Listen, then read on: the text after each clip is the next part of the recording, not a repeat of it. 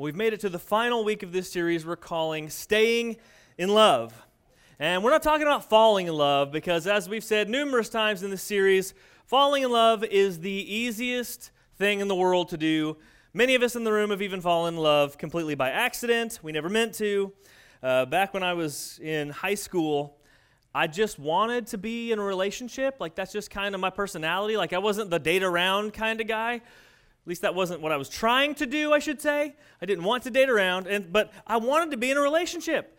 And so consequently, I fell in love with all kinds of people. Anytime I had a friend who was a girl, I thought, hey, let's just take that space out. You can, instead of a girl who's my friend, you can just be my girlfriend all the time. And so my relationships like that very rarely worked out, and so I consequently ended up being somebody who dated around a lot, but it was simply because I wanted to date. I wanted a relationship, and I fell in love so incredibly easily. It doesn't take anything more than a pulse to fall in love, and so there's no need to spend a whole sermon series talking about it. But staying in love is a whole different ball game. It's a whole different thing. It's so much more difficult than falling in love. You can fall in love by accident. You cannot stay in love by accident. That is not how it works. Love, true love, requires work, and as we're going to see today, some of the hardest work you'll ever do will be to love someone. And I think one thing that makes the work of staying in love so hard is because you have to fight against what your emotions are telling you to do oftentimes. So staying or falling in love, that's just basically following your emotions. Your emotions saying, oh, they're so sweet, they're so kind, they're so dreamy, I just want to be around them. And so falling in love is just you chasing those emotional feelings. Staying in love will require you to do the opposite of what your emotions are telling you to do. Your emotions will tell you to yell. Your emotions will tell you to gripe. Your emotions will tell you to nag. Your emotions will tell you to leave. Your emotions will tell you that you deserve better. Your emotions will say, return the hateful thing they said at you with more hurtful stuff back at them. But as we saw in week 1 of this series, true love, the kind of love that we all want someone to show us, true love has to be about us doing more than what our emotions are telling us to do. It's more than that.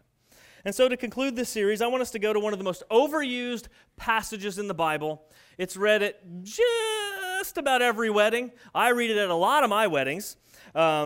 It's taken out of context a lot, but that's okay. It's chapter 13 of the First Corinthians, this First Corinthian letter that Paul wrote to this church in Corinth, Greece.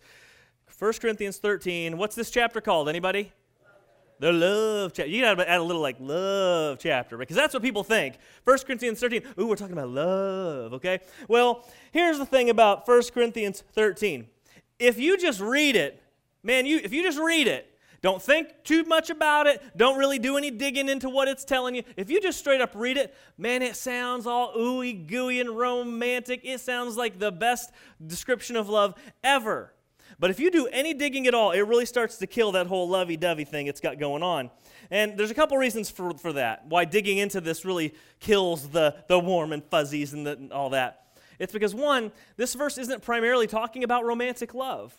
You see, this verse is actually speaking to how Christians should care and love for other people. It's about how it's just the general type of love that Christians should show the people in their lives that they are close to and choosing to love. And so that kind of takes a little bit of the romance out of it. But here's the thing. If you're called to love everybody this way as a Christian, how much more should you love the person that you stood up in front of God, friends, family, and everybody and pledged your life to them? So I think this does have a very romantic application to it, but it's not just that. And one thing I've tried to do throughout this series is try to make this love stuff applicable to you, even if you're not in a romantic relationship. Because a lot of the passages, they're just that. They're just talking about how Christians are supposed to love people. It's not specifically romantic love. Now, the other reason why digging into this passage kills the whole romantic vibe that we like to read into this is because the aspects of love that it describes are not easy.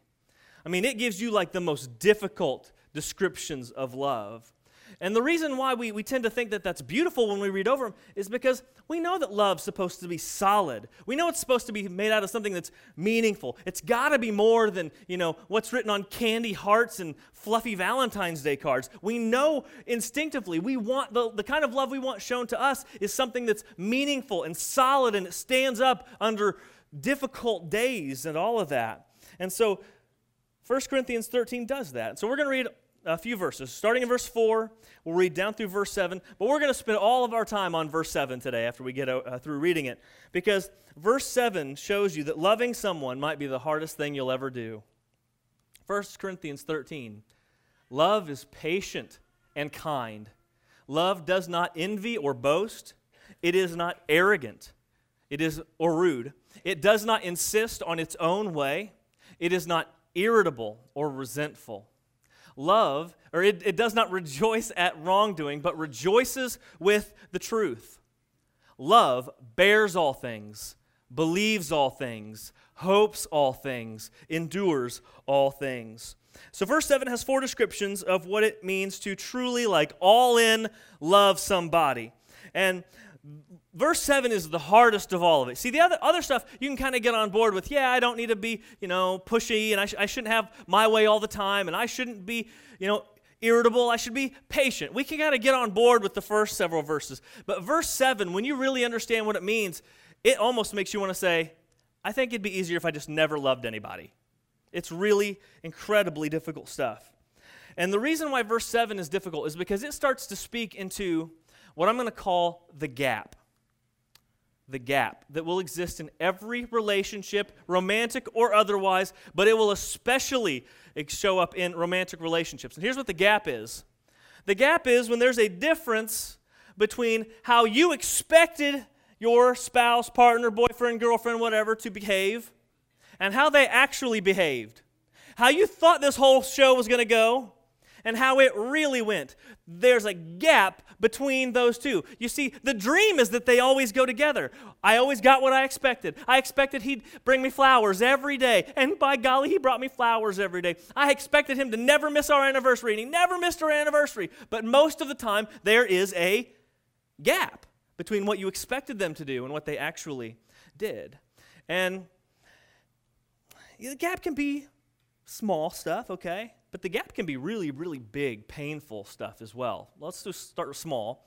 You said you'd be home at 4. You promised me that you weren't going to work late today. You weren't going to get caught up. You promised me you'd be home at 4. I told you how important it was for us to get to that thing. And you said you'd be home at 4, and it's 4:30, and I haven't heard anything out of you. Come on.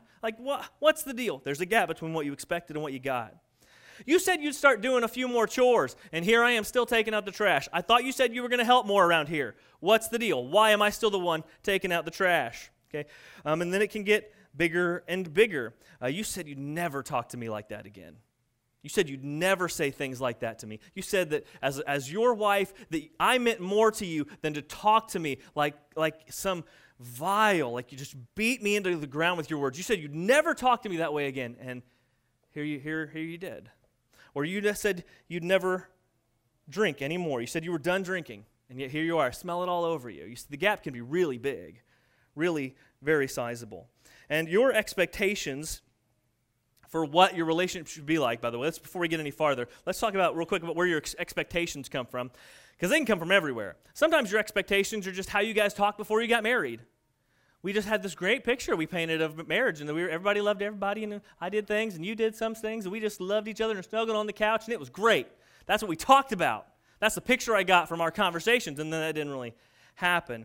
Maybe you actually expected some of the stuff that was said on your wedding day in your wedding vows. You actually thought some of those vows might actually hold up. You thought you might actually keep some of those when you got married together. Or maybe you got your expectations for what your married life, your relationship life would be like from your mom and dad. Maybe you just watched mom and dad do their thing, live their life, have their relationship together, and you just thought, that's what married couples do. So, when we get married, that's what we're going to do. And it's just not playing out that way. But the expectations, regardless of what they are, when your spouse doesn't live up to your expectations, there's a gap. There's a difference, a hole, a place of strong emotion when how you feel with the unmet promises. And the thing that makes the gap so hard to talk about, and the thing that makes these commands we're going to look at in just a few moments, the thing that makes them so tough is because the gap is full of hurt feelings and disappointment. Hurt feelings and disappointment. You said you would. I thought you'd never. I never thought I'd be the person on the receiving end of stuff like that. It's full of heartache and hurt feelings. And honestly, it's so hard to speak into that. And I'm guarantee you, every one of these things I'm going to tell you today, except maybe the first one, you're going to want to push back on, and you're going to want to say, I'm not doing that. I can't do that. That doesn't make any sense. I'm too hurt to act that way, to respond that way. But what these 4 commands, bears all things, believes all things, hopes all things, endures all things, those 4 commands show you what love requires you to do when there's a gap. So let's just go through them in order. Love bears all things. Now, to kind of get what this is talking about a little bit, you got to get the idea that in the Greek word that this was originally written in, the word bears is actually the word for roof. So that seems really silly. The love roofs all things, that you don't think of your marriage as like a roof. If you're going to write a nice love poem to leave to your sweetie on your anniversary, our love is like a roof. Like, that's not the place you'd start. That's not very romantic. It's kind of bad poetry, for one. You think that's it, great. I mean, maybe if your guy's like a roofer and that he really is passionate about roofing, maybe there conveys some of that passion, but for the most part, no. Love bears all things. Well, there's a couple ideas of the idea of a roof. One is the roof holds up under strain. So let's say they didn't get a lot of snow in the Middle East, but let me bring it to our idea. Every now and then we get 6, 8, a foot of white stuff dumped on our world. And your roof has extra hundreds of pounds of snow that it's carrying up, an extra weight that wasn't expected to be there. Well, it just holds it up anyway. It just endures and keeps going, even with that unexpected weight is there. Well, the side way that this word was used in Jewish culture is the idea of a roof. It was a little strange, and it kind of departs from the idea of roof, but it connects, and I'll show you in just a second. But in Jewish culture, they would use this word to say, we're going to keep that confidential, and we're going to kind of pass over that thing that just happened in silence. Like, if you've ever, out of the corner of your eye, you've been in the kitchen and you saw your spouse, stub their toe, and you wanted to laugh and point and make fun of them, you thought, I'm just going to let it go. They're just going to make him mad if I say something, and you just kind of passed over it in silence, okay? The idea then is that as you get married, as you get longer and deeper into a long-term loving relationship, you are going to start discovering things about your spouse that you did not know beforehand. Because the thing about dating that nobody realizes until after they're not dating anymore and they're married is that when you're dating, you are on your best behavior. Everybody is kind of projecting this best version of themselves out there for the other person. You see, because for the most of us, nobody gonna marry this if we just let all the crazy out, right? So we got to kind of put something up to kind of shield ourselves so that somebody might actually want to marry us, right? And so when we get married, though, the guard drops. We don't say things as sweetly as we used to. We don't do all the nice, kind things. We don't leave little notes all over the place like we, And so the guard goes down, and the nasty stuff kind of starts to seep out. You notice things about your significant other that you just never had a clue about. And I feel bad. I think women are on the worst end of this because guys are gross, and that's a universal truth that everybody knows about, right? But you don't know how gross guys are until you live with guys. I didn't know how gross guys were until I got into a dorm in college. And I didn't realize apparently I'm an exceptionally hygienic, neat freak compared to most guys in the world. And I just wanted to seal my door with plastic to keep every bit of their grossness out. And we shared a bathroom. Nothing made me more infuriating than go in the bathroom and find some horrific mess. And it's who did this? Bring them down here. We're going to beat them with sticks because this is unacceptable. This is so gross. And so you're going to get into a relationship, and all that gross stuff's just going to start happening. And you're going to find out that the person you thought you married, well, there's a little more to them than that. And so the way this verse is meant to be read is that when that extra stuff starts coming to the surface, you just kind of carry that weight that you didn't know was going to be there. Because you can do a couple things with it. One, every time you notice an unsavory, nasty thing that your spouse does, you can nag them to insanity about it. You can talk to your friends about how horrible they are, how they're not the person you thought. You can tell your mom, your sister, so that every holiday people go home looking for the worst in your spouse. Or you can just say, no, these are things I didn't know. This is just who my spouse is. I didn't know it, but they're the person I married. Not the person I thought I married, but this is the person I married. And so you pass over it confidentially, and you keep it to yourself. You bear under those things and they're not that big a deal, these things. They're not game deal changer or deal breakers or anything like that, but they're not great things, but you bear under them just the same. You accept them and you move on. Believes all things. Love believes all things. Now, I think all of these get progressively more difficult, just so you know, but I just think on the surface, when you just read this one, doesn't it sound like a terrible idea? Love believes all things. So I'm just supposed to believe everything my spouse tells me. No questions asked. Just going to believe every little word out of their mouth as if it's truth. That sounds like something gullible people do in an unhealthy relationship. Like this sounds like a good way to get cheated on in such a way that everybody else knows you're being cheated on except for you. Like this sounds like a great way to get hurt. Just believe my spouse, hands down, never ask any questions. But that's not exactly what it's saying here. The best way to understand this would be to read it. Love always believes the best. Love always believes the best. You see, the word believes is the same word that's used all throughout the New Testament for faith and trust. Love always trusts that they're doing right. Love always gives them the benefit of the doubt. And the way this is written, it's written like when there's a gap between your expectations and their reality that you don't know why there's a gap yet. Like let's say somebody's late. They promised you they'd be there by 4, it's 4:30, 4:45, and you haven't heard anything out of them. So you already know there's a gap between what you expected and what their behavior is, but you don't know the reason for the gap. This implies that instead of filling that gap with assuming the worst, you are choosing to believe the best. Let's go with the someone's late analogy. Believing the best says, yes, they're late. Yes, they said they promised they'd be here, but they've had a lot going on at work lately. I know they've been busy. Their boss has been hounding them about stuff, and the traffic was bad because it's getting close to Christmas. And you know what? I know they have a good reason for why they're late. Assuming the worst says they're always doing this. They think their time is so much more important than mine. They're so irresponsible. Why can't they at least give me a phone call? They're so rude. Why do they do this to me all the time? There's a difference between assuming or believing the best and assuming the worst. Another example. Let's say you married somebody who constantly busts the budget, and I promise you after I read this, I'm not talking directly to my wife in this sermon. She does do this, but she does it for the best possible reason. I'm too stingy. She's generous. So I'm not talking to my wife. I thought about that. I was like, I've been on her for like the last 2 weeks of this series. I mean, joking about that. But let's say your husband just busted the budget. You can say, okay, well, he's been busy this month, had to work late. That means dinner's away from home, had to pay for food out. There's a couple times he said the guys at work wanted to do a working lunch, and they all pitched in and ordered food. There's extra money. And it was his son's birthday this month, so that meant a present. Yeah, sure, okay. He busted the budget, but you know what? He had good reasons. Assuming the worst says, what an irresponsible little kid.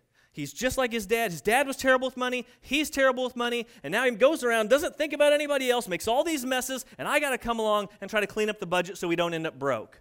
There's a difference between filling in, assuming the worst, and believing the best. And what's interesting is there's actually research that shows that believing the best about your spouse is actually a key to long, successful relationships. They actually found, the researchers actually called it a delusion of love. Because when you had a gap, you always thought your spouse was better than your spouse was performing. That's what, they scientifically found that people who look at their spouse as better than they actually are have more loving, lasting relationships. And so it really is important whether that moment, there's that gap before you know all the details, what do you jump to? Thinking the worst about your spouse or actually believing the best? I mean, you can see how that attitude starts you on a trajectory, right? They come home and you're mad already, or you just like, you know what? I don't know the details. They're a good person. I married them for a reason. We'll figure it out. Okay, they're not going to try to hurt me intentionally. There's a difference that these two angles set you on in your trajectory. All right, now next one. Hopes all things. And this is where it gets so tough. Because now we're talking into those moments where you know why the gap is there. And the gap is there because they did something to hurt you.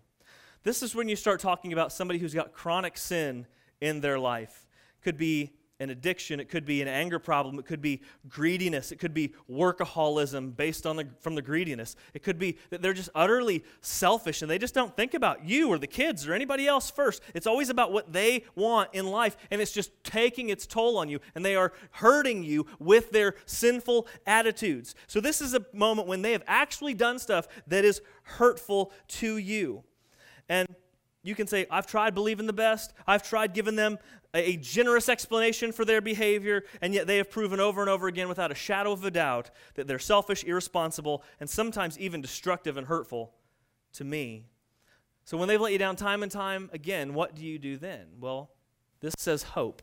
You hope. Well, hope for what? You hope for their good. You hope that there is still a time when they will see their sin for what it is. They will see what they are doing to themselves and the people around them. You hope that they will finally see clearly that they are doing the wrong thing and that they will get their act together and start living in a better way that actually blesses the family. This is actually where you put hope, and you never, you are hoping that their future will be better than their present.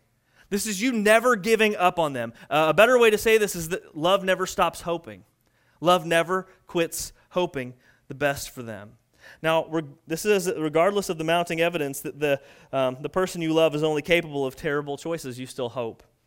And when it gets really difficult at this place, why I say this is like the real hard one is because it's usually in this spot when someone's betrayed you or there's been feelings of betrayal or bitterness start to grow. This is when your feelings start to say, maybe I could get out. Maybe I should leave. This is when your friends start telling you deserve better and you need to get out of this relationship. It's a lost cause. He's always going to be that way. She's always going to be that way. Find something better. There's more fish in the sea than this jerk. That's what people will start to tell you. And yet this says, I don't give up hoping on the person that I married, hoping that they can walk away from their sin, that Jesus can lead them away from their sin, and then they can find something better. But I don't mean to fill this up with fluff and just give you impossible commands to try to, live up to, because I understand that there are times when hoping is really hard. Like I said, this stuff doesn't just apply to romantic relationships. I've known people who I've tried to help. I've tried to help them, people who maybe grew up in dysfunction. There's been a lot of kids around the neighborhood who've come in, and when they're younger, you really hope that despite the way they've grown up, despite the way they've been treated, you hope with some people maybe from church showing them love and guidance and pouring some wisdom into them that maybe they can grow up and take a different path. But more often than not, they start growing up and repeating the stuff that was done to them. And it's like, why do they do that? And they knew their home life was bad, but it's almost like, yeah, that was bad, but we didn't see any other way to live, so we're just going to keep doing what we've always done. That was the only option we ever saw. And then it gets really painful to hope the best for them, to hope that they're going to turn their life around when they're not the victims of their parents or bad parenting anymore. They're actually shooting themselves in the foot. It's self-inflicted pain because they're making those same decisions over and over again. And I've had people that I've tried to show them unconditional love. I tried to give them guidance. I've tried to pour wisdom into them, and yet they still make the same bad choices over and over again, and it just breaks your heart, and hoping the best for them gets harder and harder and harder. And this verse, though, says that love, true love, the love that you hope someone shows you, love never gives up. Love never stops hoping that there's a turnaround. Love never hopes that present failure is eternal failure. And as hard as this starts to become, because the next command is even harder, as hard as this becomes, that's what we instinctively know how love is, right? We know that love doesn't give up. We know that love doesn't stop no matter what, that failures are not final. And the final one, love endures all things. So Paul takes it one step further, not only saying that you hope for the best for that person, but that you actually keep loving them. And by loving, I don't mean feeling it, because we all know when someone's not treating you right, it's hard to feel it. You're not going to get the warm and fuzzies when someone is constantly berating you or anything like that. But he's saying that you continue to show them love. You treat them in a loving fashion. You do loving things for them. Now, as we saw in week 1 of this series, true love is an outward-focused devotion to do the good an outward-focused devotion for the good and well-being of another person. That's what true love is. It's not about you. It's about an outward-focused devotion to the good and well-being of another person. So when your spouse isn't kind to you, you keep trying to be kind to them. When the primary emotion they show you is anger, you still try to lovingly serve them. And I'm sure that there are all kinds of exceptions and hesitations that you can think of and want to throw at me. And you could probably, I bet there's a dozen of you that could stand up here and tell your story, and I'd be like, okay, you don't have to do this. No, you don't. They've ran over you so many times. Don't even worry about hope. Hope's gone. Don't endure. I'm sure you've got stories that would make me second guess even these words in the Bible. But I can't come back to the beauty that this stirs up in my heart when it says love endures all things. I can't ignore the fact that true love never stops loving, that true love is never based on how they have treated you. And the reason I know that is because as we've looked at through this entire series, this idea of love is based on how God has loved us. In Romans chapter 5, verse 8, it says, "But God shows his love in that while we were still sinners, Christ died for us." That Jesus died for you, not because you were awesome, not because you were great. Jesus loved you not because you were lovable. He loved you even when you were a mess. Every one of us can think back to those moments of life, those seasons of life, when we regret what we said, what we thought, what we did. And we think into that darkness, into those worst moments, Jesus died for that. He still loved you even at your worst. And so when we think of Jesus' death on the cross as the example of love, his death on the cross for a bunch of really rotten people, that is the picture of love that we start painting here in this last verse of this little section that we're looking at today. And so it seems over the top. It seems ridiculous, but yet it's the kind of love that God showed us first. Now let me say something just because it needs to be said. If there is abuse or some sort of illegal activity, then by all means get out and call the police. You can still hope that they can change. You can still continue to love them, but that does not require that you have to live in that same house, in that abusive place. It doesn't mean you have to submit yourself to being a punching bag.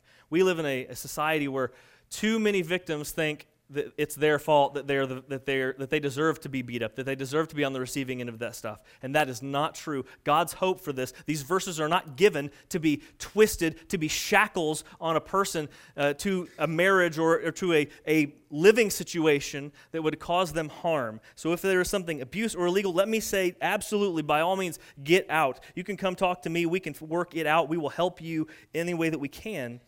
But so this passage is not saying that there's never any way to get out of a relationship. What it is saying is the opposite of that. It's trying to convey the over-the-top commitment that love typically requires of us. And so when you start to think about how ridiculous it sounds, again, go back and think about the love of Christ, that while we were still sinners, he died for us. Despite our addiction to sin, Jesus hoped to provide a better future for us. He endured pain. He endured suffering. He endured the ridicule of the cross in a devotion to do what was best for us. Despite all of the excuses that we come up with to bail on relationships, I cannot ignore that even the worst in us was not enough to make Jesus stop loving us. In every relationship, there's going to be a gap. Some small, some big. Maybe it starts small when you get married and you learn how big the gap is as you're together. But how you work in the gap is going to make all the difference. How you handle the gap will determine whether you're just somebody who can fall in love or whether you're somebody who can stay in love. Because when you meet the gap with an attitude that bears all things, believes all things, hopes all things, endures all things, you can go so much farther than a culture that says, oh, there's a gap, get out. Oh, there's a gap, just leave. Oh, there's a problem, do you think there might be someone else that might make you feel better? Just go find them instead. It goes so much farther because there's always going to be a gap. You can't avoid the gap. They're always going to be there. They're in every relationship. And we are called to meet them with this true agape, godly love. So mind the gap, because how you handle it makes all the difference. Let's pray. Father, we are grateful for this teaching. It's difficult because relationships are full of pain. Even good ones have their moments and days of pain. And I pray, Father, that in all things we will be people who learn to truly love the way you've loved. That on good days and bad days, for better or worse, richer or poorer, we will love. that we will have the kind of love that bears all things, believes all things, hopes all things, endures all things. It's not the romantic Hallmark love story love. It's not the romantic comedy blockbuster type of love. It's supposed to be something more meaningful, something more solid. But I do pray, though, that nobody hears this, what we've taught today and what we've looked at today, as chains to stay in a relationship where they are being hurt, abused, taken advantage of, where their kids are being hurt, abused, and taken advantage of. That is not your will either. And just because you want to express the depth of sacrifice that should be in love, that does not mean you want someone to be on the receiving end of abuse. And so I pray that the people in that situation might seek to get help for the first time. I pray, Father, that those who have had thoughts of, is this the right thing? Should I leave? Maybe they'll have a deeper commitment to stay in their relationship, knowing that there's nothing illegal, there's nothing abusive, it's just a gap that we all have and that they can fight through it, and that's what love requires. So help us in all things to follow in the footsteps of Jesus so that we might experience the joy of depth as he meant the joy and depth of love as he meant for us to know. We pray all this in his good and holy name. Amen.